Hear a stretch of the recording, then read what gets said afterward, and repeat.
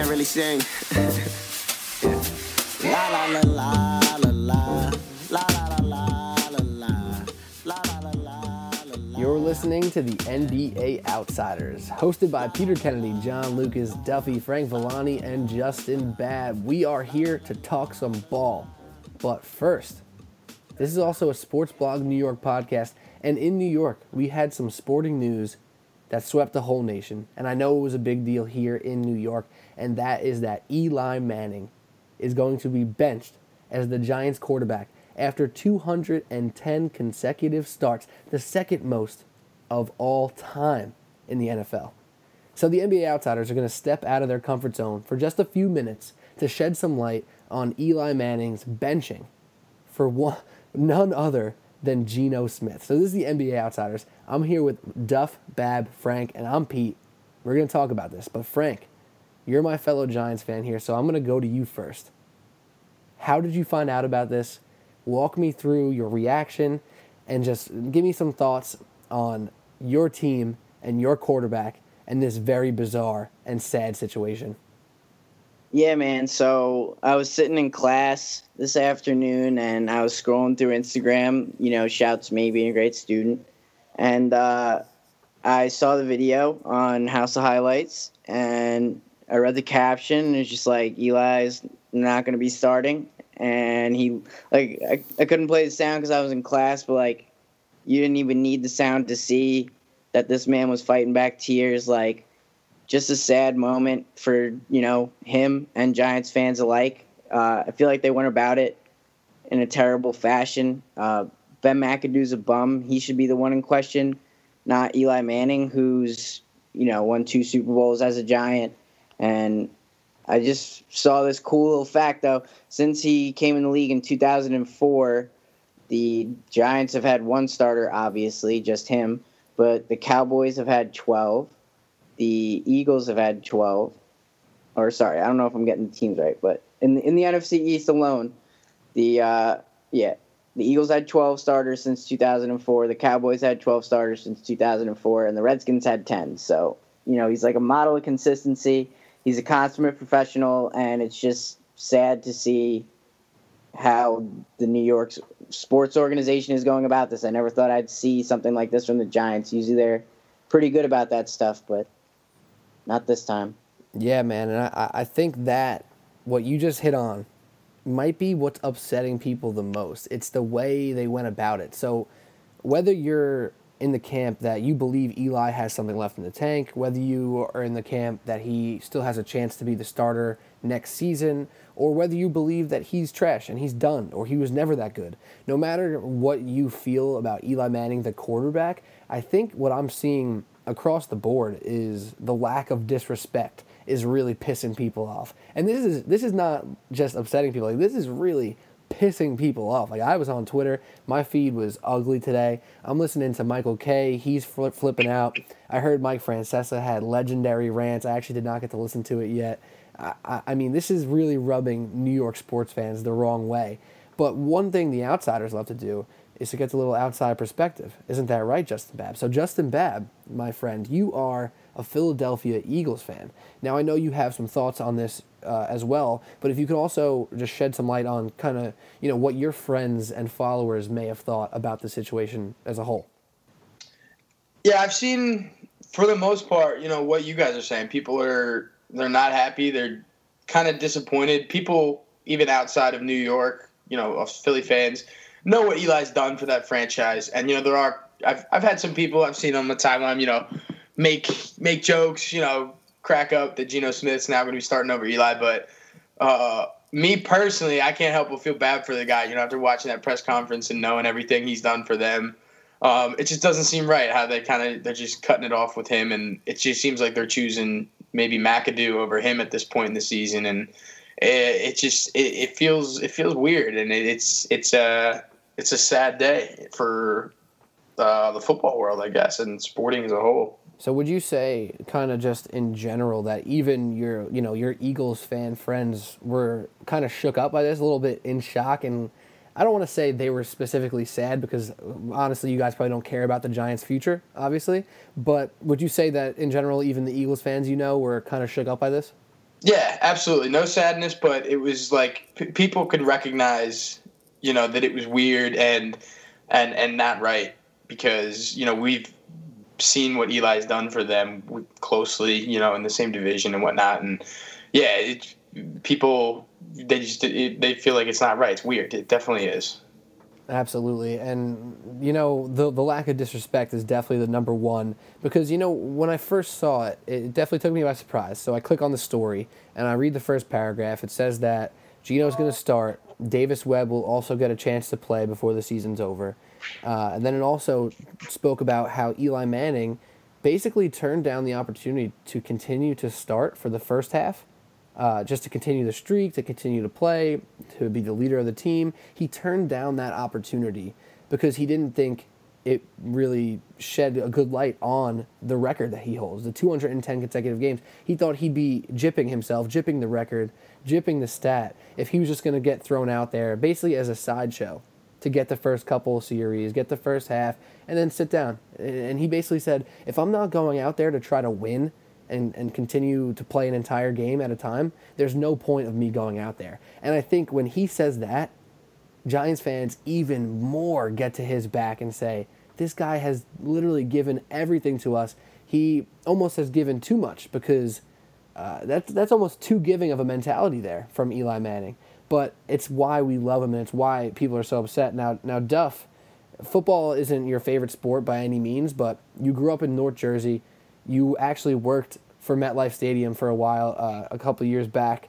Can you shed some light on this? Now tell us how you really feel, Duff. Yo, what was that? Yeah, sorry. They're playing some Call of Duty in the room next to me. I'll text them. No worries. But I can't think of a better way to sum up how Giants fans are feeling right now. But I don't know. I saw the videos, same one Frank's talking about, and it was sad. It was sad to see that because the one, you talking about the consistency of it. He was just a staple. He was always there. And what's the saying? Like, if your quarterback's playing, you always got a chance to win. And Giants fans always felt like they had a chance to win every game. I feel like since as far back as I can remember, because they had their starting quarterback at the helm and they felt comfortable with Eli. At least, definitely for the past decade since he's won the Super Bowl. His first Super Bowl. And it's sad to see him go out this way. I wish he would start another game just so the fans could have the opportunity to show their appreciation for him in the stadium, like give him an ovation as he's going out there for his first series or whatever. Or when he's getting, in basketball, they'll do it like when they get subbed out or something. So yeah, even when we're talking about football, I talk about basketball. But it's sad. But I think this is a good spin zone for him as far as his whole career, how it's going to be viewed. Is he's going to get a lot of sympathy for this, and people are definitely going to forget about all that fake merchandise he was selling. Oh, stop it with the fake merchandise. Are you kidding me? Did you really just bring up the fake merch? People will forever forget that, the way people always forget that Peyton Manning teabagged some trainer when he was at Tennessee. People already forgot about Eli Manning selling fake merch. No one cared ever about any of that. Did Eli Manning orchestrate this so people would forget that? Yeah. This is 100%. This is PR 101 at its finest. If Eli Manning did that, that would be I don't know if that would be the most legendary move or the saddest move of all time.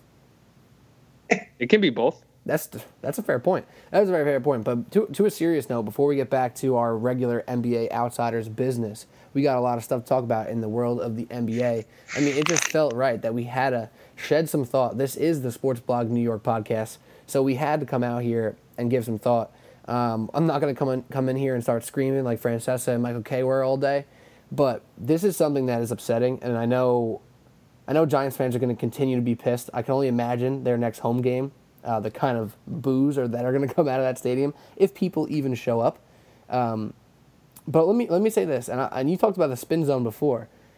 I'm going to throw a little spin zone out here too, and I almost hate to say it because when I first saw some of these takes on Twitter, they were really bothering me because I read the story and I said, clearly half of these people didn't take the time to even peek at the story, right? So people are complaining, well, why is it going to be Geno? It should be Davis Webb. Well, if you clicked on the story in the second paragraph, like 100 words in, it said Davis Webb's going to play too. And then people are saying, oh, well, Eli should have, why is Eli okay with this? And then in the third or fourth paragraph, Eli explains exactly why he decided to be, quote unquote, okay with this. So it was pissing me off that people weren't even going to give an inch of effort to click on the story. And then I started thinking about it. Everyone's coming to Eli's defense right now, and everyone has this sympathy for Eli. Hasn't there been years past, correct me if I'm wrong, guys, where people were calling for Eli's job, like in general, where people were saying, this guy's a little, like he's kind of shot, he's done, he doesn't have the athleticism anymore, he can't take a hit. Weren't people kind of calling for his job at a few different points in his career? Is that fair to say? I mean, I guess so, but at the same time, like, yeah, he's had down years, but, like, he still has won 2 Super Bowls, and at the end of the day, like, he's been with this organization for so long, and like you said earlier, he's got the second longest consecutive game started streak. Like, it's more than just about the play on the field right now, especially for a team that's 2-8. It's about more than that. Yeah. And Francesa talks about it all the time on the Fan, or he used to, when people, like you're talking about, would call for his job or say he was bad or whatever. And just say people said the same thing about Phil Simms, and Parcells said it best. When Phil's gone, people are really going to they're not going to really appreciate him until he's gone. Like, people won't realize what he did for the franchise until he's actually gone. And you look at so many teams around the league now that just have terrible quarterbacks starting for them, or not serviceable quarterbacks that you think, oh, they're going to make the playoffs, but they're not going to do anything because they have Blake Bortles or Tom Savage or Drew Stanton or Case Keenum or any of those guys. Wow, flexing your football muscles right now, Duff. I love it. People don't know. I haven't watched a full football game in like 2 years at least, and it still just consumes. It's by osmosis. I just learn this stuff. Speaking of those guys, by the way, that you just mentioned, I saw a great tweet before from our guy. His name's Joe Staubach. He's been on the pod a bunch of times. He wrote starting QBs for Week 13 in the NFL. Ready for this? Geno Smith, Ryan Fitzpatrick, Brett Hundley, Jacoby Brissett, Trevor Siemian, Matt Moore, Josh McCown, Tom Savage, Blaine Gabbert, Mitch Trubisky, and Deshaun Kaiser. Shocking that the ratings are down. Colin Kaepernick still can't get a job? That's what I'm saying, my man. That is what I'm saying. Well, to end this off, because this is the NBA Outsiders podcast, as well as the Sports Blog New York podcast, it's a sad day. It's a weird day. I did want to make sure I reminded that fact that, Eli hasn't been all praise his whole career. He's been fantastic. I have actually been the type of person who always defended the Eli hate. Like, people who hated on Eli throughout his tenure with the Giants, I would always say, but he does this well, he does that well, he's good late in games, he's in control, yada, yada, yada, yada. And then today came around, and people are just jumping, giving him all the praise, giving him all the defense in the world. And I'm trying to look at these people and say, there's got to be some hypocrites in the crowd here. Not everybody loved this man. Not everybody wanted him to be the quarterback for the Giants for the past 6 years, maybe. So it's kind of a weird situation. Well, it is a very weird situation. And I think Ben McAdoo, Jerry Reese are in desperation mode. And that's what it comes down to. Both of those guys, Jerry Reese and Ben McAdoo, scared they're losing their job. And what do when they're scared to lose their job? They take out the piece that has been the most consistent over the years to try to throw in any sort of spark to make it look like they are competent at their jobs. And maybe when they're not here next year, when Reese is fired and we got a new head coach, we're going to look back and say, how in the world did John Mara allow those two to pull out Eli Manning from the starting lineup? And now they're not even the coach and GM anymore. And that would be the icing on the cake to make this an absolutely horrible move. But in a world where Geno Smith or Davis Webb come out and look good, they actually play well, and maybe even lead them to wins, which would be horrible for the draft pick. Ben McAdoo and Jerry Reese, this might have been their last chance at saving their job. Thoughts? Ben McAdoo shouldn't have another chance. That's my thought. I think benching Eli is just the nail in the coffin for all those guys because realistically, is Geno Smith actually going to provide a spark? No, he's fucking terrible at football. So, another question though. This is going to be just terrible. You disrespect Eli, and then you make the team worse, and then people are just going to be like, "Why the fuck are you assholes still here?" They just ripped I've seen reactions from current and former players on Twitter, and I feel like nobody is happy with them right now. They just angered so many people that something's going to have to change. We've been talking about this whole time thinking outside of the locker room. How do you think that locker room feels? You really think they want to be going out there with Geno Smith instead of Eli Manning? Because I'm pretty sure that locker room is more behind Eli Manning than it is behind Ben McAdoo right now. I would put a lot of money on that one for sure. That's a really good point. And McAdoo already lost the locker room 3 weeks ago. That's what I'm saying. So, I just don't see a world where this either makes the team better or saves their job. This is a man flailing on his way out. That's what it is. Yeah. And you know what? I just wanted to play a little devil's advocate. I don't expect this crazy move to actually bring any positives. In fact, the only positive that could come out of this is they continue to lose, and then the new GM and new head coach draft a quarterback next year, right? That can happen. So we have some time to think about this. Hopefully by the time this episode's out, people have calmed down because the extreme fire was really getting to me. I couldn't handle it. I really couldn't handle it. It was too much for me. When I saw Eli crying, man, well, he wasn't actually crying. You know what I mean? Holding back the tears, if you will. That hurt me on the inside. It really hurt me on the inside. I wanted to give the man a hug. That's all I wanted to do. It was tough. All right, well, I think it's that time. It's that time to switch to our bread and butter. I think we went. Yeah, you're about to lose me. I was about to hang up. We got to move on. I thought you muted yourself a while ago. Oh, for sure. Well, let's get to our bread and butter because this is the NBA Outsiders podcast. We got Pete, Bab, Frank, and Duff in the house here to talk some ball. Don't forget to follow us on Twitter because if you follow Sportblog NYC, that's at Sportblog NYC, you may not follow us, and that's at NBA_Outsiders. NBA_Outsiders. Give us the follow. We tweet out some fun stuff. Maybe some stuff is pretty average, but some stuff's got to be pretty good, I think, right? So give us a follow. I like it, and I'm pretty cool, so, 2 + 2 = 4. That's what I'm saying. So give us the follow. We always update you when we got new episodes out, when we're going to, talk about some good stuff. So give us a follow. Don't forget to subscribe, rate, and review. That's super important as well. In the rating and review, don't forget to shout out the NBA Outsiders. So we know you're listening to us and you appreciate what we do. Thank you, as always, for tuning in. But I think it's time. We got to talk some ball. That was way too much football for NBA Outsiders' liking. So let's get to this first topic we got, and that is going to be a pretty sad one as well. So we're going from a legend who got benched to a guy who was almost a legend, started getting hurt, tried to come back, and now he might decide to leave. And that is Derrick Rose. Derrick Rose, Cleveland Cavaliers, he's taking a leave of absence, and he's considering his future as maybe not coming back to play basketball. So, Duff, I'll go to you first, since that first topic wasn't for you. What is this Derrick Rose situation telling you right now? It's telling me what we should have known for a long time now, is that Derrick Rose stopped playing basketball 6 years ago, and this has been his corpse playing.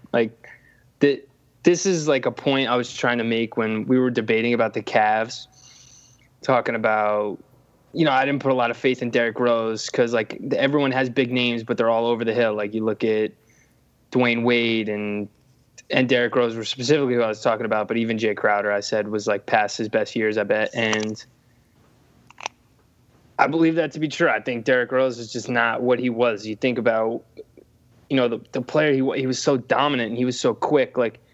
If I ask you this, right now, completely healthy, sound mind, sound mind as sound of a body as he could have, who would you take, Derrick Rose or Kemba Walker? Kemba Walker is the easy answer, and it's not close. Wait, hold on. Hold up. You said right now, Derrick Rose being 28 years old? Yeah. Right now, just he was healthy?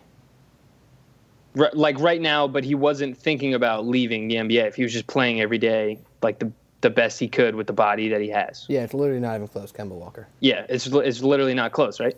So then you think about, okay, if you think about what Derrick Rose was, and you take that Derrick Rose, you want him or do you want Kemba Walker? Youngest MVP ever, Derrick Rose. You want Derrick Rose, and it's not close, right? So he was like so much better than an all-star point guard in the East right now, and he was an MVP, and then you look at him now, and it's like not even close. You wouldn't even think for a second about taking Derrick Rose over Kemba Walker. Like, that's how far he's fallen. And not saying that like Kemba Walker's a bad fan or a player or whatever, but he's an all-star caliber point guard that do you understand the connection I'm trying to make here? And just say like how far he's fallen. Like, I don't understand why people are acting like this is such a big surprise or it's so terrible. He just hasn't been the same dude for so many years. Yeah, but like, you don't have to be, one of the best players in the NBA ever to he still averaged over 17 points a game, possibly 18 points a game last year. And I know it wasn't crazy efficient, but like, there's still something there, and he still has an exciting play style. Like, I watched a lot of his games last year as a Knick, and although we didn't win and although he didn't look great, he still did some stuff that sometimes I was like, oh my God, like, that was crazy. And like, yeah, I understand that he'll never be the guy that he was, but that doesn't mean that his career has to be over. I mean, look at Sean Livingston, right? Like, Sean Livingston was super hyped up coming into the league, and he has this catastrophic knee injury, and he kind of goes away for a little while. But, how many years down the road it is now after that injury, and he's a legitimate NBA player. He's a sixth man. He's cerebral. He's a vet. And I think that's something Derrick Rose could, still has to offer that to this game. So I just don't think – I think people's expectations of him are what really is – pushing narrative. I don't think anybody's disagreeing with you. I mean, the people, like, fans aren't the ones that are telling him, like, go retire, stop playing. It's like, it's him because it's in his head. He is a viable NBA player, but his career is just always going to be what could have been. He was the youngest MVP everybody knows in NBA history. He was literally the brightest, like, young player in the league with so much potential, and it just kind of all came down on him, and now he could play in the NBA and be a good player, but that's what you can say about him. So I can see how it can be taking the toll on him mentally, and like, if he wants to get out of basketball just because maybe like it haunts him just thinking about what he was, it's, I don't know. I see where he's coming from, why he would be considering this, but I don't think it's like fans calling for him or saying he can't play in the league today. I think it's just mentally it's him. Yo, Bab, I think that's a fantastic point because I think it's hardly about what he can do on the court, and it might be about how much time that man has spent on a trainer's table. Like, exactly. I have had in high school, like, and when I played high school sports, I spent multiple winters at freaking physical therapy, and it was horrible, and I hated it. And I basically stopped running track because I didn't want to rehab for it anymore. And that sounds like a lame excuse because track also kind of just sucked, but whatever. Like, this man has spent since, 2000, was it 11? Is that the year in the playoffs he got hurt? Whatever it was, 2010, 11, 12, those couple years. Since that year, that dude has probably spent countless hours on training tables, countless hours doing rehab, and not countless hours working on his game, and not countless hours being with teammates even. I mean, last year for the Knicks, he played, 62 or 66 games? I forget the exact number. That was one of his most successful seasons in a while because he actually played 60-something games. Like, that mentally, when you know what you were, like, you were an assassin, you were an MVP, a savage, you got to come back and be a role player, like a marginal role player, a guy who just gets made fun of for not being able to play defense or being able to shoot a freaking further than an elbow jump shot. I mean, it's got to be just the utmost of frustration for Derrick Rose. And I sincerely, I feel for him. If he's going to decide to walk away, I don't think that's specifically the right move, but it's a move I would wholeheartedly understand. Yeah, absolutely. I mean, as sad as it would be, I totally agree. I could get where he would be coming from, with that. But it's such a shame, dude. He was something special to watch when he won that MVP. And He was the precursor to Russell Westbrook in that class of athletic point guard. Yeah. Dennis He really Smith, man. was. When you watch Dennis Smith now, you can see old Derrick Rose with those vicious dunks, with those ridiculous like up and under, with the spin layups, like. And Derrick Rose still did that last year. But what I want to spin back to this year real quick. And one thing we're doing a little bit now is living in the past with Derrick Rose. So let's go back to the future. The Cleveland Cavaliers. Basically, since Derrick Rose got hurt, and I'm not saying this is a direct correlation here, but maybe just ironic, maybe a coincidence, whatever. Since he's been hurt, which is 7 games, the Cavs are on a 9-game win streak. So maybe they won 1 or 2 with him. I think maybe he's missed 8 games in a row now, Derrick Rose. They've been playing damn well, and they don't seem to be missing him too much. He's just not good for today's NBA either. Like mid-range jumpers and freaking just slashing towards the basket. Everyone knows what he's going to do, and everyone always knew what he was going to do. But the thing was, he had the athleticism to do it. And like he could tell you, like, I'm going to cross over left to right, and then I'm just going to blow by you and dunk it over your big man. And you couldn't stop it still. And now it's just not the same. He's got to work that much harder. I haven't seen that man dunk in way too long. For real. It's just freaking sad, man. Well, you know what? If Derrick Rose were to, call it a career, I would only have one thing to say. What? My button's not working. I'm trying to play applause. Damn. My bad, Derrick Rose, yo. I got you, fam. Thank you, Frank. Thank you. Yeah, so if obviously no one listening to this podcast, the NBA Outsiders, just heard that, but I got this new little setup where I can play some sound effects and whatnot. I clicked the button and it didn't work, so I'm a little upset. About that. But it's okay. I was trying to give a little applause for Derrick Rose. I think if he decides to call it up, it's a decision that, fans have to respect, basically, because clearly this man's been through a whole lot, and what he's been through hasn't been on the court in the past 6 years. So it's been tough. Wish him the best. Hopefully he comes back, right? I think everyone's hoping he still plays. Or is that fair? I do. Definitely. No one wants to see the man's give it up, except for maybe Duff. It's just not the same to watch him. Like Shut up.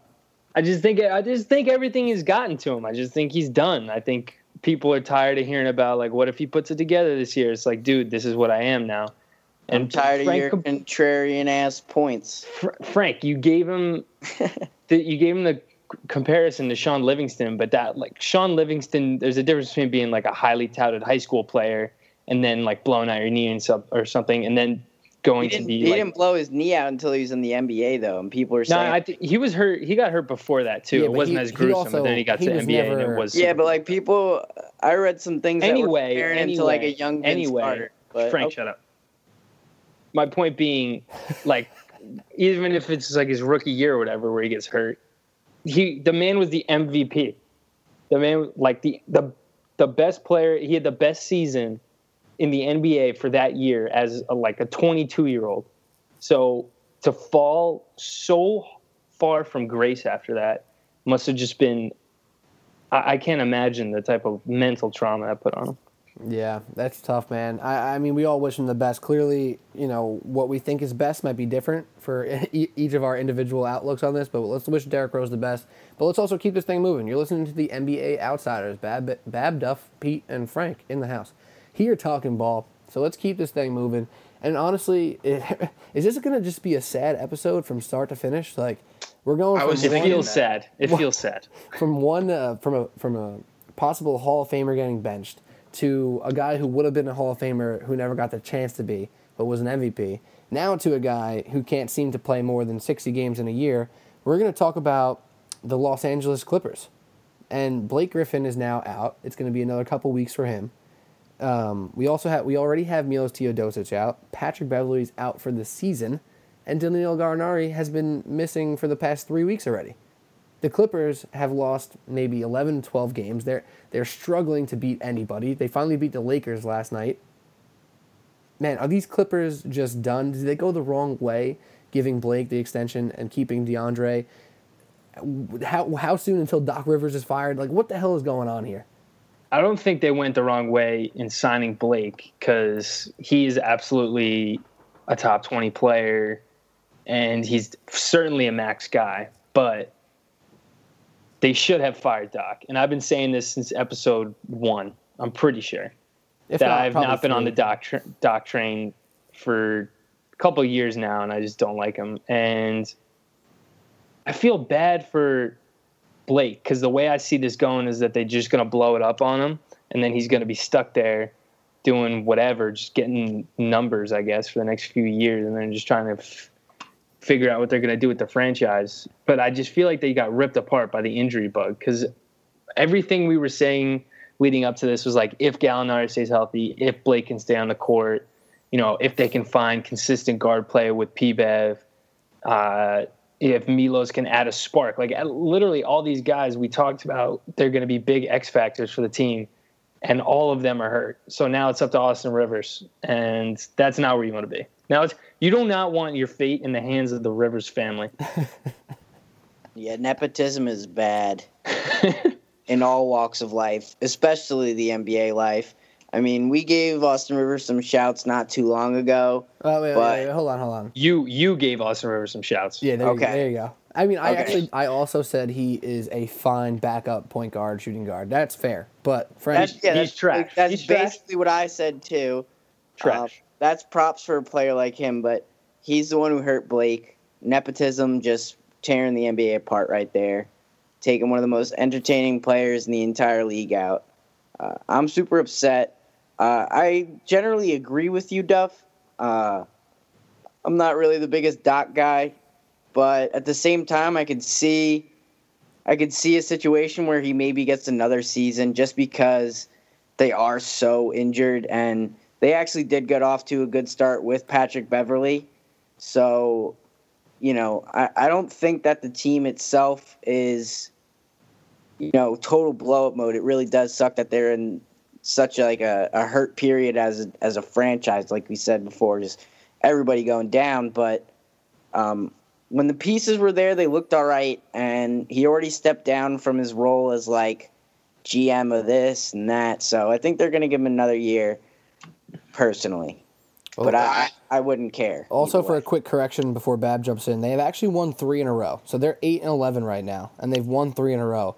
But yeah, you have they to had remember, a super close game against the Kings that Blake Griffin had to hit a buzzer beater on. Like, these are teams that before the season we expected the Clippers to roll, and it just doesn't look like that. It took 42 points from Lou Williams for them to beat the Lakers. So, and now they don't have Blake, which also, just going to bring this up again, Austin Rivers' fault because he fell on his knee. So nepotism ruining everything, man. I've been saying it for a little while now on this specific podcast, but it's true. Before the 3-game win streak, they lost 11 of 12. Ugh. Ouch. Babs, what do you got? I mean, I think they got to just blow it up. Like, Jordan's been in trade rumors now. Like, their best, opportunity to win was in years past, and that's gone. And now they're just getting injured. I don't think Rivers is coaching the team well, and I think Griffin's got to get out of there while he's still in his, his prime. And I think he could go to another team and be a force. Obviously, like we said, he's a top player, but it just feels like that team is kind of a nothing right now, and they need to do something. And I think it would be good for all parties involved for them to kind of just completely start over from scratch right now. Yeah, they're almost going to be. Not almost. They are going to be rough to watch now. I mean, before the season, we talked about. I'm pretty sure I picked the over on their over/under. I thought they'd be a playoff team, and like Jeff said, that was contingent on Danilo Gallinari and Patrick Beverley and Blake Griffin. But now, let's try to think about this lineup. Are they going to be running out Austin Rivers, Sindarius Thornwell, Wesley Johnson, who and DeAndre Jordan? Like, literally who? I'm trying to think off the top of my head. But the best, you are a terrible NBA team if DeAndre Jordan is the best player on the court for you. And that's what they are now. Now DeAndre Jordan is their best player. And they will be awful. Thank God they have Lou Williams. I mean, my man's going to have to drop 35 a night for them to even score 85 as a team. For real. Oh man, your boy Frank. Did your boy get shot again up in Call of Duty? Nah, he's hyped up this time. Probably play the game or something. You know that rush when you get play the game for popping 3 fools. Everyone knows that rush. I can't say I do, man. I'm a Call of Duty rookie. I stick to 2K. I feel you, fam. I feel you. You know how it is. Well, I think that's enough on the Clippers. Let's keep this thing moving, man, because we want Doc Rivers to be fired. I think all of us agree on that one. Frank, you said you think he might end up hanging around for a little bit longer. I think that's a pretty fair idea. Well, someone who it's when, not if. At this point, there's still 60 games to go. You're gonna watch Austin Rivers or Doc Rivers coach a crap team for 60 more games. It's happening. He's got to go. I agree, man. And you know what? Somebody who I did not think had to go. A little segue here. Just went. He just got actually, and that's David Fizdale, the coach of the Memphis Grizzlies, the guy who took that for data, the guy who wasn't trying to get rooked. He got rooked.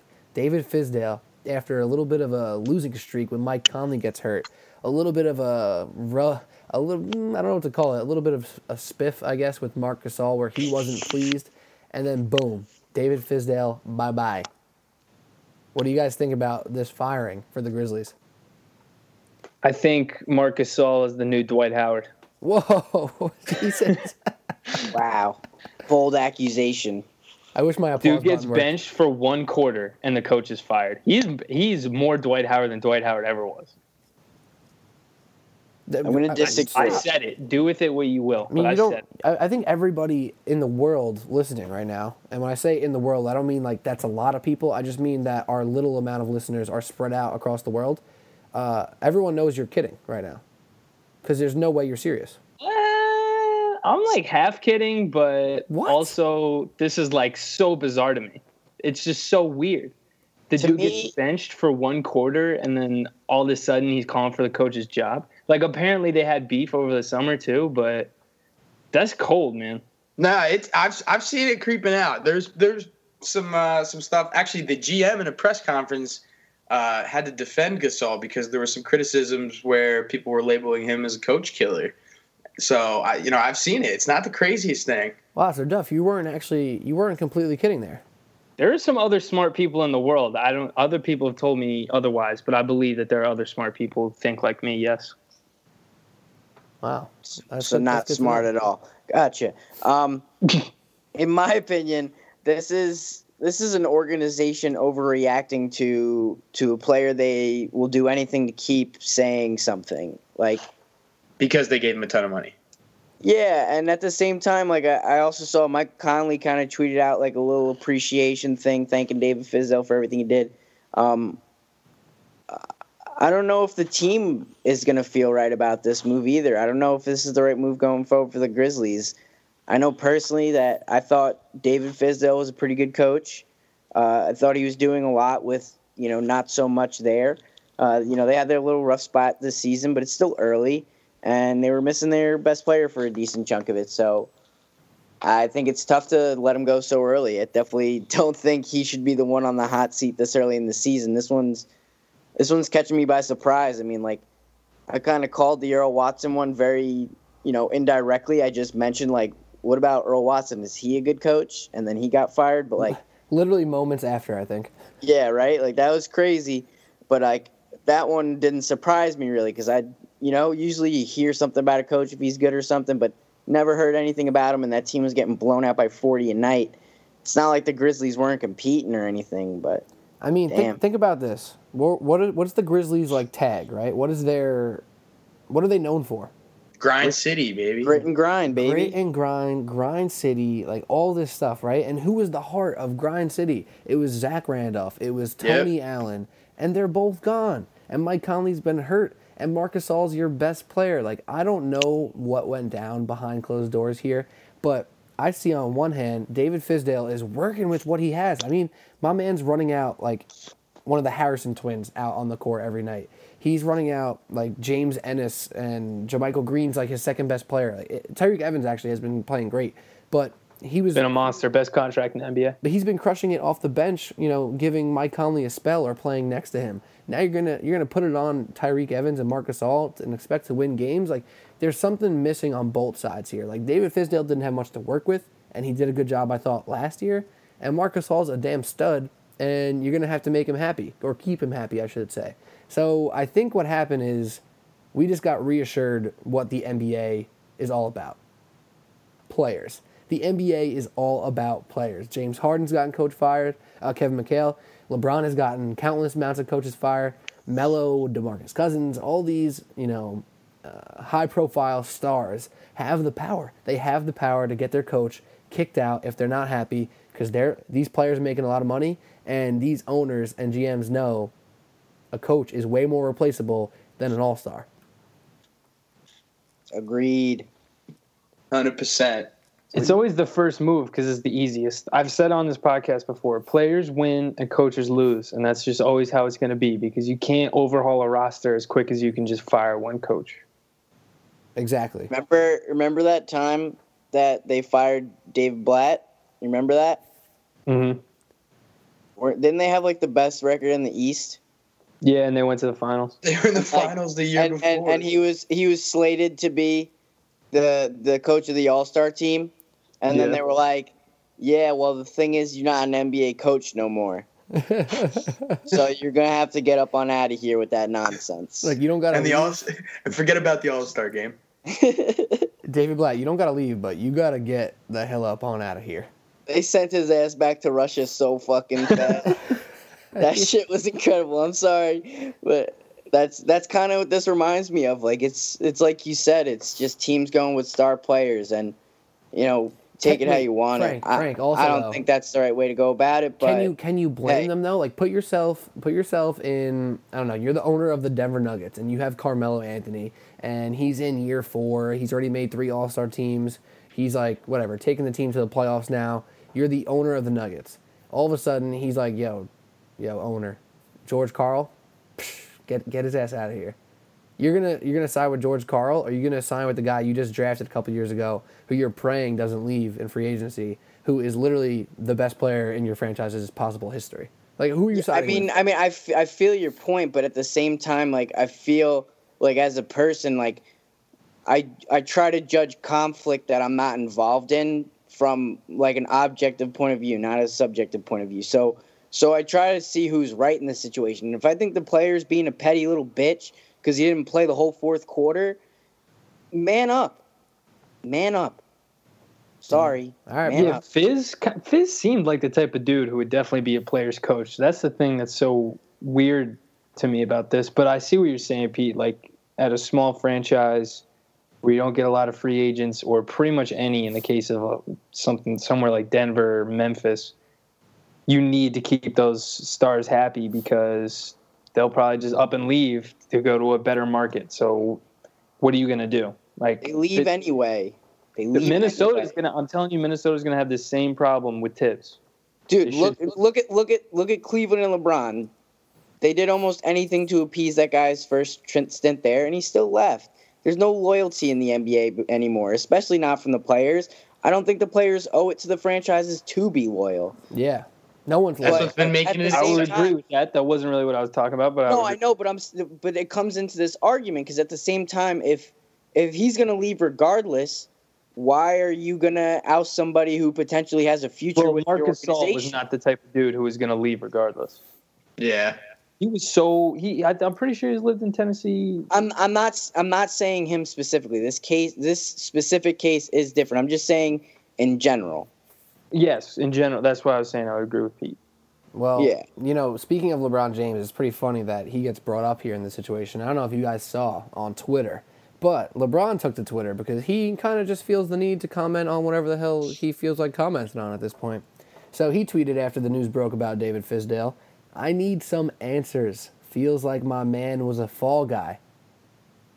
And then he retweeted a guy by the name of Michael Lee, who's verified. I don't know who the hell he is, but he said, "David Fizdale's firing was so stunning, I had to double check, and triple check Woj's Twitter account to make sure it was legit. I then made sure it was a legit blue check, went over to Woj's Twitter page and scrolled down because I didn't want to be duped by a fake account." And LeBron retweeted that. It's literally the most 2 recent tweets on his timeline still while we're recording this podcast.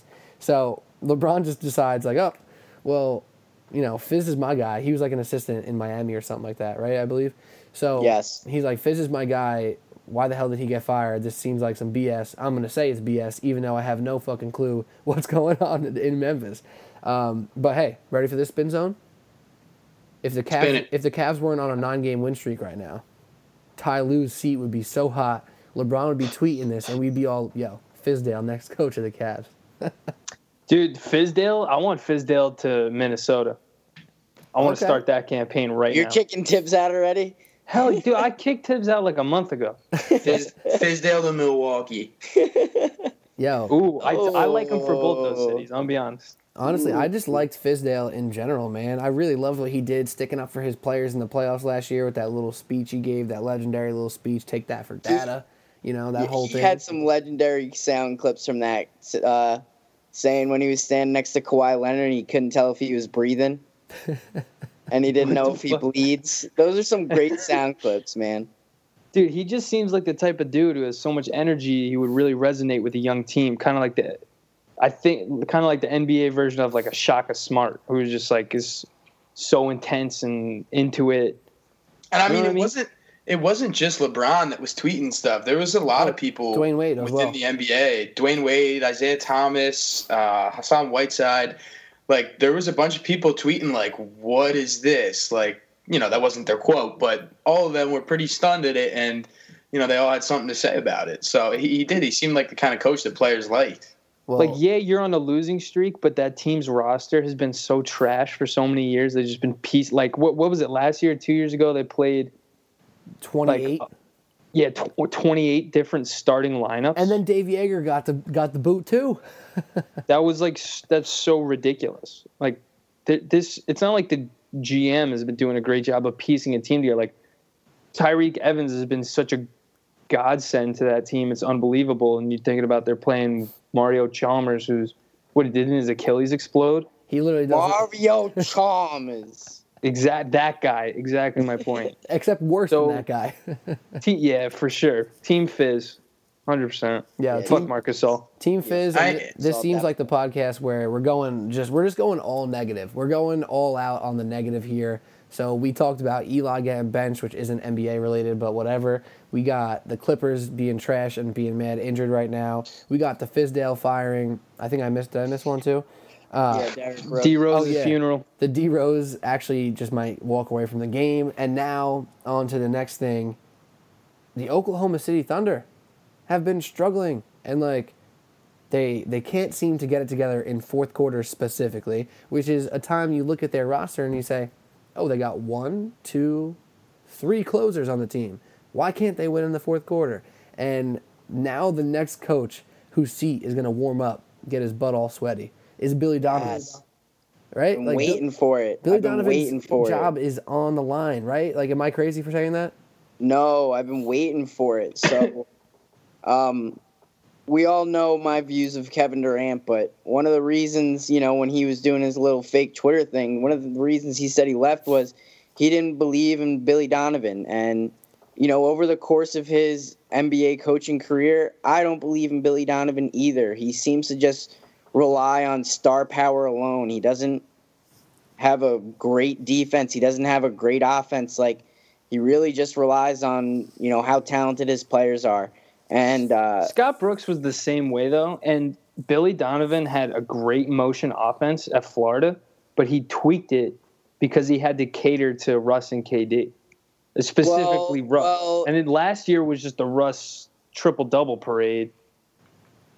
Thank God that's over. Again, I'm just going to keep going. Thanks for interrupting. When you're a coach like that and you have a team like this, it's about being a good team, not about relying on good players. Like, at this point in his coaching career in the NBA, I'm not going to say he doesn't get it, but he's not able to implement it. Whatever the reason is, whether it's people don't listen to him or this, that, the other, he really hasn't put an effective team out there on that court, in my opinion. I'm with Frank. I think they are. They're just relying on good players to have great players to have great games when they want to win. They're not kind of a good cohesive team, and we've seen them win games against good teams. They beat the Warriors this past week by 16, 15 points. but that was on the back of Russell Westbrook getting like 35, 10, and 9, something like that. So, I mean, they seem like pretenders. They're kind of struggling right now, and I don't think the way the team is set up, I don't think they kind of make any noise or really challenge anybody in the playoffs, honestly. Well, you know what's actually weird, and I'm going to come inside the back door here and shock all you guys. I am not worried about this team at all. Like, I'm not either. I'm actually so not worried. I am willing to say I'm confident. I'm the opposite of worried. I'm confident, and here's why. I was listening to my man Zach Lowe. Zach Lowe is a pretty smart dude in the NBA. He's on ESPN, he has a podcast, whatever. And he's talking about the Thunder with Jeff Van Gundy one day, and I'm just listening, whatever, taking my little mental notes of what they're talking about. And he broke down how the Thunder, surprisingly, are ranking as one of the better defensive teams in the league. The Thunder are playing sound defense. They're actually not giving up too many points all the time. It's been offensively that they've been a little bit more on the struggle bus, and specifically in fourth quarters where they just can't get over the hump. So when I hear that they're playing good defense, actually, before the season, I thought they were going to be trash on D, going to score with anybody, and they're going to compete kind of like the Rockets do because they're just so good on offense. It's been the opposite, and what I think that means, they haven't clicked yet. They haven't even come remotely close to figuring out the best way to play with each other. Russell Westbrook is like trying to piecemeal being a team player together. He's like, I can see it when he's playing that he's not trying to just do everything specifically himself, and he is trying to get people involved and play off the ball. He just doesn't know how to do it, and I think it'll come with time. And if their defense is even average, I trust that this offense gets figured out over a course of 82 games, and I have the utmost faith in this team, but I also think Billy Donovan should say, see you later. Well, if they're not remotely close to figuring it out, like you said, when are they going to figure it out? We're a quarter of the way through the season right now. You got to figure it out at some point. 75% is a long time, brother. Yeah, but at this point in the season, you got to be closer than remotely, not even remotely close. If the Utah Jazz have it more figured out than you at this point in the season, and they lost their starting point guard and their only all-star player, and they don't have their center, like I don't understand. Like it's only one game, but the fact that they're on the same level as that team is worrisome to me. No, but Duff, this is exactly why, man. We're talking about Billy Donovan and not trusting his system. He literally runs an offense where he can throw out anybody who can pass and shoot a basketball, and they're going to, be the same offense, basically. The only time the Jazz win are when one of their few guys, Rodney Hood, Donovan Mitchell, Alec Burks, or one of these, maybe Rubio or Joe Ingles, have a good shooting night or a good scoring night. But otherwise, they play the same every night. Like, they have a solid system, and their defense is really strong, too. The OKC doesn't have that sound offensive system where they just fall back into it. Like these Jazz players, man, they're playing the Nuggets as we speak right now. The Nuggets have a high-powered offense where they can go on spurts of domination, but the Jazz just do what they're supposed to do. They make the right pass, they take the right shot, and they're sound. The Thunder aren't sound right now. Why is Russell Westbrook getting a free pass in this? I don't understand. I'm not getting a free pass. Stop. I didn't say anything. All right, beta. You both sound like you're from Staten Island. I can't tell the fucking difference between you guys half the time. Well, first of all, the reason he doesn't get any flack is because he just put together one of the most impressive NBA seasons anyone's ever had. He's the reigning MVP. Literally, the only point of that season was to get him 6 statistics. It wasn't to do anything more than that. No. Yes, you think that you're literally just so ignorant. It's like frustrating. No, I'm not. I'm not even going to argue with you about this. But I'm just going to go back to a point you made. If you could just shut up. So you talked about how are the Jazz so close, and kind of like Pete said, they have an actual system that they run. Like that even more points to our point that this team. No, it doesn't because yes, Russ it is does. a black. Yes, it does because they have no coach. Dude. Russ he's just a black hole. He was not going to play an motion style offense. Sure. He needs the ball in his hand all the time. Right. He cares about his statistics. That's why he's in the game at the end of the fourth quarter while they're already up 15 or 16 or whatever they're up. And Russ and Steph and KD are on the bench laughing at him while he's hunting for his last assist for a triple-double. That's Russell Westbrook in a nutshell. He's still on the court when the game's in hand. They were laughing when they were losing, right? So wait. Let me come in here as a voice of reason real quick, because the Duff versus Frank is real right now. It's very real, and I love it. But let me be the voice of reason for a moment, because I actually agree with both of you. Both of you have very good points, because on one hand, Duff is 1,000% right that Russell Westbrook is the problem here. It starts and ends with him. It is his team. He is the reigning MVP. He is Mr. Triple-Double. The problems start and end with Russell Westbrook. So no matter how you skin it, everybody came into this season looking at the Thunder and saying, Melo and Paul George have to figure out how to mesh into this team, but Russ is still the guy. Everybody agrees with that, right? Is that fair to say? Yeah. So now it becomes, you take Billy Donovan out of it, it now becomes, since it's Russell's team, clearly, it becomes his job to make sure that his team is ready, his team is, sharing the sugar, spreading the wealth, everybody is in a position to succeed. But when he is off the ball, he doesn't move. Like, Zach Lowe brought this up as well, and I hate to just rip off Zach Lowe, but my man knows what he's talking about, and I'm going to trust him on this one. He says he often will see off a timeout, right? Like Billy Donovan will drop a play. Russ won't have the ball. He'll move off the ball on a screen, easy cut. He's a fantastic slasher, bucket. But he doesn't just do that naturally. He doesn't just create off-ball opportunities for himself naturally. Like when you watch the Warriors, and it's so easy to pick them because their offense is ridiculous, but you watch Steph just give up the ball and then run all around the court to get the ball back at the top of the key and make a move, or get the open shot, or get the easy layup. That's something you don't see with the Thunder, and I mostly see it from Paul George. And last year, you look at Victor Oladipo, he was able to do that pretty well, and Russ was able to play off that. But now Russ has to be able to give the ball to Melo or Paul George or even Raymond Felton if he's in there with him, and then move off the ball and come get it back and make a play on a backdoor cut. Like, that's what you need to see Russ get, these easy buckets that get the whole team going. That's what doesn't exist with Russell Westbrook.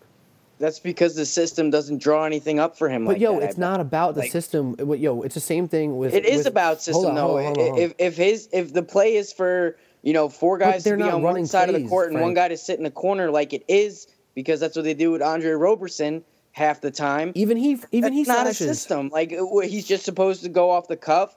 Like I get it. I get what you're saying. His whole game is Billy go at the basket. Frank, Billy Donovan had a dominant college coaching career and an extremely successful motion offense, setting up athletes and shooters all around the court. The most successful college football career of all time, was a terrible NFL coach. It's two different games. I don't want to hear that shit. No, I agree with that, Frank, because the college game is the college game. But don't talk about like he can't put in a system. He had a system.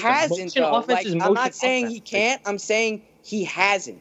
That's what I'm saying. I'm not saying he can't. I'm saying he hasn't, because I guarantee you Russ he can't do that. He can't play the same offense that like the Spurs, the Thunder, the Celtics, even the Cavs when they're really pumping. Like he can't play that style of offense. He can't do it because he needs the ball in his hands. And if he doesn't have the ball in his hands, he's fucking worthless. Watch him play for Team USA because he looks. Yeah, he's playing against fucking Albania. Okay, but he looks more like that kind of player you're trying to say. And it doesn't matter what kind of competition you're playing against. That's just a way of playing. That's the same crap we said about Melo for years, though, Frank. Just needs proper coaching. That's the same crap we said about Melo for years. So I don't know if I can take that point. But like, I don't understand what is like the disconnect between Russell Westbrook and Carmelo Anthony. I think they're more similar than you think. I'm just gonna say this: next time you watch the Thunder, hopefully they play pretty soon. When Russ gives up the ball, you're going to see him with his hands on his knees at the wing or in the corner, waiting for something to happen or just waiting to get the ball back so he can do something with the ball. And that has to be frustrating for a team. Like, he needs to be one of the guys when he's not being Russell Westbrook. Like, he needs to be able to make the little plays and not just... And you said he can't just go off the cuff. Literally, his entire game is off the cuff. I guarantee you, the majority of out-of-timeout plays that Billy Donovan may draw up, he does not run them ever. Nah, I disagree with that. I think he only runs them off timeouts. I bet you at least half the time he still doesn't run those plays and he just does some crazy shit. It's possible. And like half the time it'll work out because he's a freak athlete. Don't get me wrong, but I'm not saying he's a bad basketball player by any means. He's just not like a trans. Also, real quick, just to debunk your Russell Westbrook Carmelo Anthony thing. the difference between Russell Westbrook and Carmelo Anthony is that Russell Westbrook got past several rounds of the playoffs and actually has been to a finals and is still only, 26, 27 years old. So that's the yeah, but he had Kevin Durant and that one James has Harden won as a young man. Maybe he didn't win it all, but he still has won. Yeah, because he had two other Hall of Famers on his team. Okay. Listen, I don't think it's that fair. Was Kevin Durant's team. That was not Russell Westbrook's team. Just to be clear, Bab's been quiet. Pete was being the voice of reason, saying Duff was 100 something. But I think Duff's 100% wrong to call him a black hole. I don't think he's a black hole. I know you said that a little bit ago, but and kind of a stat chaser. I don't think he's that. I think he wants to win when he's out there, and I just don't think he knows how to do it, like you guys are saying. Like he does need the ball in his hand. He's a ball dominant player, and he's good at that. But you can see how bad he wants to win. You can see his passion when he's out on the court for the game. But the only way he knows how to do it is to be a black hole and be a stat chaser and just like, how can I impose my will on this game? And that's just not what's gonna bring you to the next level. That's just not gonna happen. So yeah, and I do. I see where you're coming from with that, but to call him a black hole and a stat chaser, I don't think that's fair. I think he's a good player, and he's still, like Frank was saying, brought up his age. He might not even be in his prime. We don't know, but I don't think what you were saying is fair. That's the only thing I had there. Yeah, I mean, I'm just gonna say this. I'm not trying to call anybody out here, but you sound like someone who watches the occasional game. You don't sound like someone who's watching Russell Westbrook on a night in, night out basis.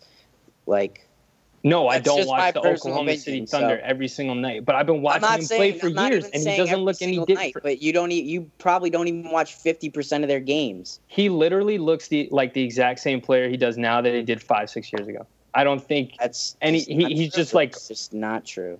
Like he's doing the same things. He's just better at them now.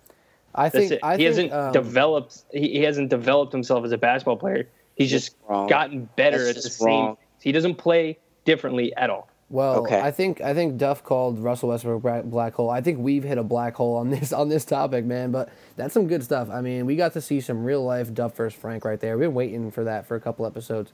The one thing I'm going to leave. Yeah, that's the first time this podcast has actually experienced Duff versus Frank. That was the boil over right there. that was we've been hinting at it for a little while because we both mentioned how we kind of just suppress shit for a while, and then it all comes to the top. That was it. Well, I can't wait for some feedback on that one from you guys. This is the NBA Outsiders, Pete, Bab, Frank, and Duff in the house. We just went in on the Oklahoma City Thunder. The last thing I need to say, though, and then we're done. We're done with the Thunder, but this is the last thing. If you are a guy who looks at something like point differential and you look at the Western Conference, you can see a team like the Minnesota Timberwolves and the New Orleans Pelicans, who both have 12 and 11 wins respectively. That is 3 or 4 more wins than the Oklahoma City Thunder. They are both negative point differentials, and the Utah Jazz, who are 9-11, have just above positive, so they're like a plus 0.9. The Oklahoma City Thunder, despite their 8-11 record, have a plus 3.9 differential per game, which means that even despite they lost by 15 to the Mavericks the other night, but they beat the Thunder by 15 the other night. That's why I'm not worried about this team yet. They still are able to put up crooked numbers against teams. They just need to work the kinks out. I think they're going to be fine. They're going to be in the playoffs, obviously. We got to revisit this in a couple weeks. We definitely got to revisit this in a couple weeks. But let's keep this thing moving. I think we're going to cut the LeBron talk. Basically, what we're going to say about the Cavs is LeBron never left. He may have just took a couple days off in the beginning of the season, even though he was still putting up numbers. My man's is outrageous. They're on a 9-game win streak. The Cavs are back, right? Yeah, I just want to go on record as I was the don't panic guy. You all were panicking when we brought that one up earlier because y'all were like, their defense is so bad. I was panicking in the sense that if you look to the future, like the playoffs, late in the playoffs, and even the championship, that's when it was going to be a serious problem. Yeah, but the way they look right now, they're kind of looking like they're clicking without a good point guard, so... Without a point guard. It could be scary. Well, LeBron James without is a good player at the position of point guard, because we all know LeBron's a good point guard. So right. Yeah, raise that. If they keep this rate of play up, it could be scary when if Isaiah Thomas comes back and starts to mesh, gel immediately. They could be really good. And I think Frank's right. I think I was a panic guy, and he was the only don't panic guy. Yeah. Also, just want to say this real quick. I'm pretty sure Kevin Love had 30 points in The first quarter. one and a half quarters today. Just the I first think quarter. he had 38 tonight. He had 30 of those in the first 2 quarters at least. So that's pretty I wild. believe it was 30 in the first quarter, and then he ended the first half with 32. But he had a sick first quarter. Oh my God! All right, so wait. The last thing I'm going to say, and then we got one more thing to talk about, and it's going to be a fun one to talk about. But this is the last thing. It's on LeBron James. So I saw this on First Things First. It's on FS1. It's a show with Chris Carter, Nick Wright. It's a pretty new show, but I'm enjoying it so far. So I saw this graphic. I made sure I screenshotted it, posted it on our Twitter, which is @NBA_outsiders. Don't forget to follow that. But it put up LeBron James' numbers for this season: points per game, field goal percentage, 3-point field goal percentage, and assists per game. And then it paralleled 4 other numbers from, it says, past MVP seasons, right? And it had, LeBron had a 0.3 advantage in points per game. He had a 0.3 advantage in field goal percentage. He had a full 3-point advantage in 3-point percentage and a full assist per game advantage in assists. And what that was, it took 4 different seasons from 4 different MVPs and put it up against just LeBron's season right now. So you take one of Kobe's MVP season. Actually, he only had one, I believe, right? So yeah. Kobe in his MVP season averaged 28.3 points. LeBron's 28.6. In one of Shaq's MVP seasons, he shot 57%. LeBron's at 57%. In Kevin Durant's MVP season, from 3, he shot 39%. LeBron is shooting 42% right now from 3. And shout out Derrick Rose, we talked about him earlier. In his MVP season, he averaged 7.7 assists. LeBron's averaging 8.5 assists. Drop the mic. Damn. Dude, he has to be. He's the MVP candidate every year. Every year, yep. But this year, especially. Yeah, he's looking dangerous this year. It usually with LeBron, it's like, yeah, we see his impact, but other guys have way better numbers, like in terms of scoring and assists, because like he's the opposite of Russell Westbrook in that case. Like, he'll never chase any stat. I definitely will agree with you. The guy chases stats sometimes. But that's besides the point. But LeBron will never chase a stat. And this year, he's still putting up crazy numbers. So he's just doing it all for the Cleveland Cavaliers. And it's been pretty crazy to watch, especially on this little 9-game win streak where they've just been dominant. Any last words on the Cavs? Because then we got to move on to our last topic. No. Good. All right, move on. NBA Outsiders, Bab, Frank, Pete, and Duff in the house, talking ball, as usual. The last topic is about a ball, and that's Lonzo. Nice little segue. Lonzo Ball has been struggling from the field, huh? He can't shoot threes. He doesn't even attempt mid-rangers. His floater game is weak. He can't get to the rim. He finishes one alley-oop, and then the internet blows up. But then the internet blows up every time he shoots an air ball. So it's been a pretty weird start for Lonzo Ball. But I'm going to read a quote that we shared in our Instagram group chat. And I'm basically going to read it for Bab because I know Bab never even checks our Instagram group chat. Nah, I've been checking it lately, dude. I've been on my grind. Proud of I can't figure out the notifications still, but I've been checking it. I'm proud of you. I've seen this. All right, well, here's the quote. So this is from Steph Curry, a guy who is widely considered a top 5 player in the league. Let's remember that. He said, quote, "He's a rookie. He's going through the ups and downs like every rookie has. It's all a learning experience. Trying to find your way and be comfortable." Basically, my perception is he's working through that. I've always said he's a great talent. I think he loves to play basketball, so he'll be able to fight through that and have a great career. I hope you guys didn't judge me off my first 20 games in the league either. End quote. And I think the last part is the most important, because let's think back about one Steph Curry. And I'm not here trying to give you a hot take that Lonzo Ball is going to be Steph Curry. I'm not doing that, obviously. But Steph Curry didn't even get a huge contract after his first 4 years of rookie deal came up because he was injury prone. He wasn't looked at as a superstar talent. Hell, some of the Warrior fans wanted to trade him and keep Monte Ellis. Can you believe that?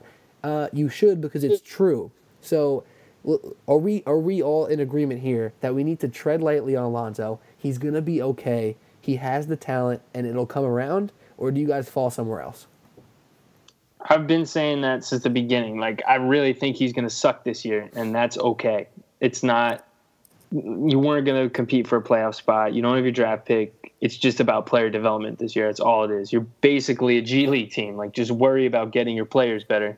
And it's specifically Lonzo, and just keep him out there, keep feeding him minutes, and just let him make mistakes. Because he's only going to learn from them, and he just seems like, as crazy as his family is, especially his dad, he seems like a mild-mannered kid, never too high, never too low, just trying to do what's right for the team. And he's going to be fine. Like, just everyone needs to just, like, stop talking about this kid for, like, a week and just let him figure some shit out. Yo, totally agree with you right there. I was just going to say, like, he's 20 years old, and it's, like, literally he is – whether he has a good game and he has a triple-double or he has a bad game and he's 0 of 11 with 3 points, like, everybody is talking about him. And he knows that. Like, all eyes are on him right now, and that's gotta be something tough to adapt to as a rookie in the NBA. So I think he'll be fine. It's got to be a tough adjustment right now. Yeah, I mean, I couldn't agree more. There's a reason, he was so highly touted. I mean, I truly believe the hype. I do think he's going to be one of the better players when he finally figures it out. I'm not worried about the shooting struggles. I'm not worried about his shooting even from the field struggles. I see clips on Twitter and Instagram where he's in practice and he's lighting it up. He's hitting everything. So I feel he has the ability to do everything he needs to be able to do in the NBA. It's just a matter of piecing it together, like everybody else has said. It's not an easy thing to do. It is the top level of competition in the world in basketball. So I appreciate you guys, because a lot of times we go through this podcast and we very rarely disagree just to disagree. But occasionally, if we all have a similar take, we'll play devil's advocate, or maybe we'll ramp up our slightly contrarian take. But when it comes down to time to being real and just being honest about something, like, that is it. And this is the one thing here. Maybe we shouldn't have done this all the way at the end after an hour and 10 minutes already of this podcast. But this is something that I think everybody needs to adapt, because it's outrageous. You can be scrolling through Instagram and you can see a video from the same account sometimes that'll say, like, oh, Lord, like, Lonzo just airballed a 3 with a couple laughing emojis. And then the same account will post, Lonzo Ball, youngest guy to ever get a triple-double in the league. Like, he's amazing. And I'm just like, what? Like, what are you guys doing? Like, let the kid breathe a little bit. I mean, it is outrageous. And I'll say this, I'll let someone else take the floor after that. If he's really struggling and he's been playing so bad, and he's shooting like 21% from three, he's 24% from three, he's 31% from the field. And he averages right now 9 points, 7 rebounds, and 7 assists. If he's playing that bad and is putting up 9, 7, and 7, I think I'm okay with what he's going to be in a couple years. I think he's going to get that field goal percentage up a couple ticks. I think he's going to get the 3 ball in a few times more per game. I ain't worried at all. But like Duff said, this year is going to be a dang struggle from now till the end. He'll have good games here. He'll have a lot of bad games in between. It's just we're going to look back in 5 years and just laugh that we were so concerned about Lonzo Ball's career over the first 20 games of his rookie season. And when you say we, you don't mean us, like us 4 NBA outsiders. I mean the royal we. Yeah, word. We will laugh at those stupid people who were calling. We will laugh at the pests. Yeah. In 5 years, if your point guard is averaging 17, 9, and 7, you're pretty happy. Hell, even if he's averaging 15, like 8 and 8, 15, 9 and 9, whatever he's going to be, he can be a guy who averages 10 assists. Like, he can be only a 15-point-a-game scorer and wildly impact his team. So, I'm fine with this dude right now. Dude, in 3 years, once Ingram figures it out, like, he's going to be averaging 15 points, 15 assists, 6 rebounds. He's going to have Ingram, Kuzma, LeBron, Paul George, maybe John Wall. It's going to be crazy. DeMarcus Everyone's Cousins, going to the Lakers. Melo. He's going to have the easiest point guard career of his life. Steph Curry, battle joint Lakers. You forgot about the whole Banana Boat crew. No, we can't get the whole Banana Boat crew. Dwayne Wade's going to be in an old person's home by then. Dude, he already is, but he does anything for LeBron. I was about to say Dwayne Wade he'll be riding Gabriel Union's coattails, but I think he might be already. Yeah. Did you guys see the video of LeBron trying to throw him a backdoor oop and No. he just fell? Yes, he Where just jumped? fell on his face. That was So So we all want to get on Derrick Rose for him not being the same, but where's this for Derrick? Where's this for Dwayne Wade, bro? I think we just feel bad because Dwayne Wade's actually just old right now. Like, he can't. Yeah, dude. Like he might be like 34 or 35, however the hell old he is. But his knees are like a good 20 years older than the rest of his body. It was the same thing with Kevin Garnett. It was like he was like 33, but his knees were like 53. Right? Because he'd Like, been playing Knees are NBA like ball since he was 18. You guys see Dirk running up and down the court nowadays? Oh, dude, he looks like He he's made of literally- steel beams. He literally cannot stop. Like, he's in perpetual motion. No lateral movement whatsoever. He literally can't stop. I think if he stopped, he would just fall over. yo, it's like, imagine, my dad's been an iron worker for like 35, 40 years or something like that, and he has like 2 torn meniscus. That would be like me playing a game of horse and doing a reverse layup, like with a clap on the backboard, and him not being able to do it, and me being like, ha ha. Like, Fucking narp. that's what I'm saying. Well, this has been the NBA Outsiders. It's been a lot of fun. We got through a lot of stuff. We even talked about non-NBA, and I promise that won't happen ever again. Well, maybe. Not while I'm around. Unless it's college basketball. Or the Eagles win the Super Bowl. That too. Free Bud Light? Free Bud Light, baby. Wait, I actually just want to share. I mean, we're at 1:16 already. What's another minute? I want to share this with you guys because it really hurt my feelings, and it's NBA related. So I went to the Knicks game yesterday. That was demoralizing enough because they lost to the Trailblazers, never really made it close, and Joakim Noah got minutes. So that wasn't really too exciting of a Knicks game. But besides the point, I put in a little parlay, a little 4-team parlay, NBA gambling, a little fun, nothing crazy. So I had the Cavs, easy money. Domination. Had the Pacers over the Magics, easy money. And then my next game was the Spurs. And I bought a couple points, you can do in gambling, and I had them at -8. -8 points. Greg Popovich gets ejected. I'm like, yes, I'm in there. This team's about to be fired up. They're going to dominate. And what do they do in the second half? They played great. They're up 10 points with 10 seconds left. 10 points with 10 seconds left. I'm like, yes, I'm in there. I'm about to hedge my last bet because I got the Clippers beating the Lakers. I'm about to just be careful and hedge it just in case. Do it. I'm on the train. All of a sudden, I look at my phone, and it's 115 to 108. I'm like, what just happened? They were up 10, like literally 10 seconds left. Dennis Smith Jr. decided to chuck a 3 up for no damn reason, knowing he can't come back and win the game. He knew it didn't matter. He knew it. And he hit it down by 10, made them lose by only 7. Spurs didn't cover. I lost my bet. He had money on it. You got beat. Vegas knows always. Yeah, That's a bad beat, dude. That is bad. That's terrible, actually. It's actually really funny. That backdoor cover. On the random 3-pointer, I counted for literally nothing. Oh, that's terrible. And the original spread was 9.5. Like I said, I bought it down. The furthest you can buy it down is 7.5. So it wouldn't have even mattered if I bought all the points. It wouldn't have mattered. He stuck a knife right in my heart, man. Damn. I know. That's I'm tough. sorry. Freaking sad, dude. That's funny, though. That's funny. We went I sad for the whole podcast, so I figured I'd end on a sad note too. This was the sad episode. The NBA Outsiders sad episode. Well, anybody got any last words before we say goodbye? Kristaps Porzingis is still a GOAT, fam. LeBron, I don't want you still.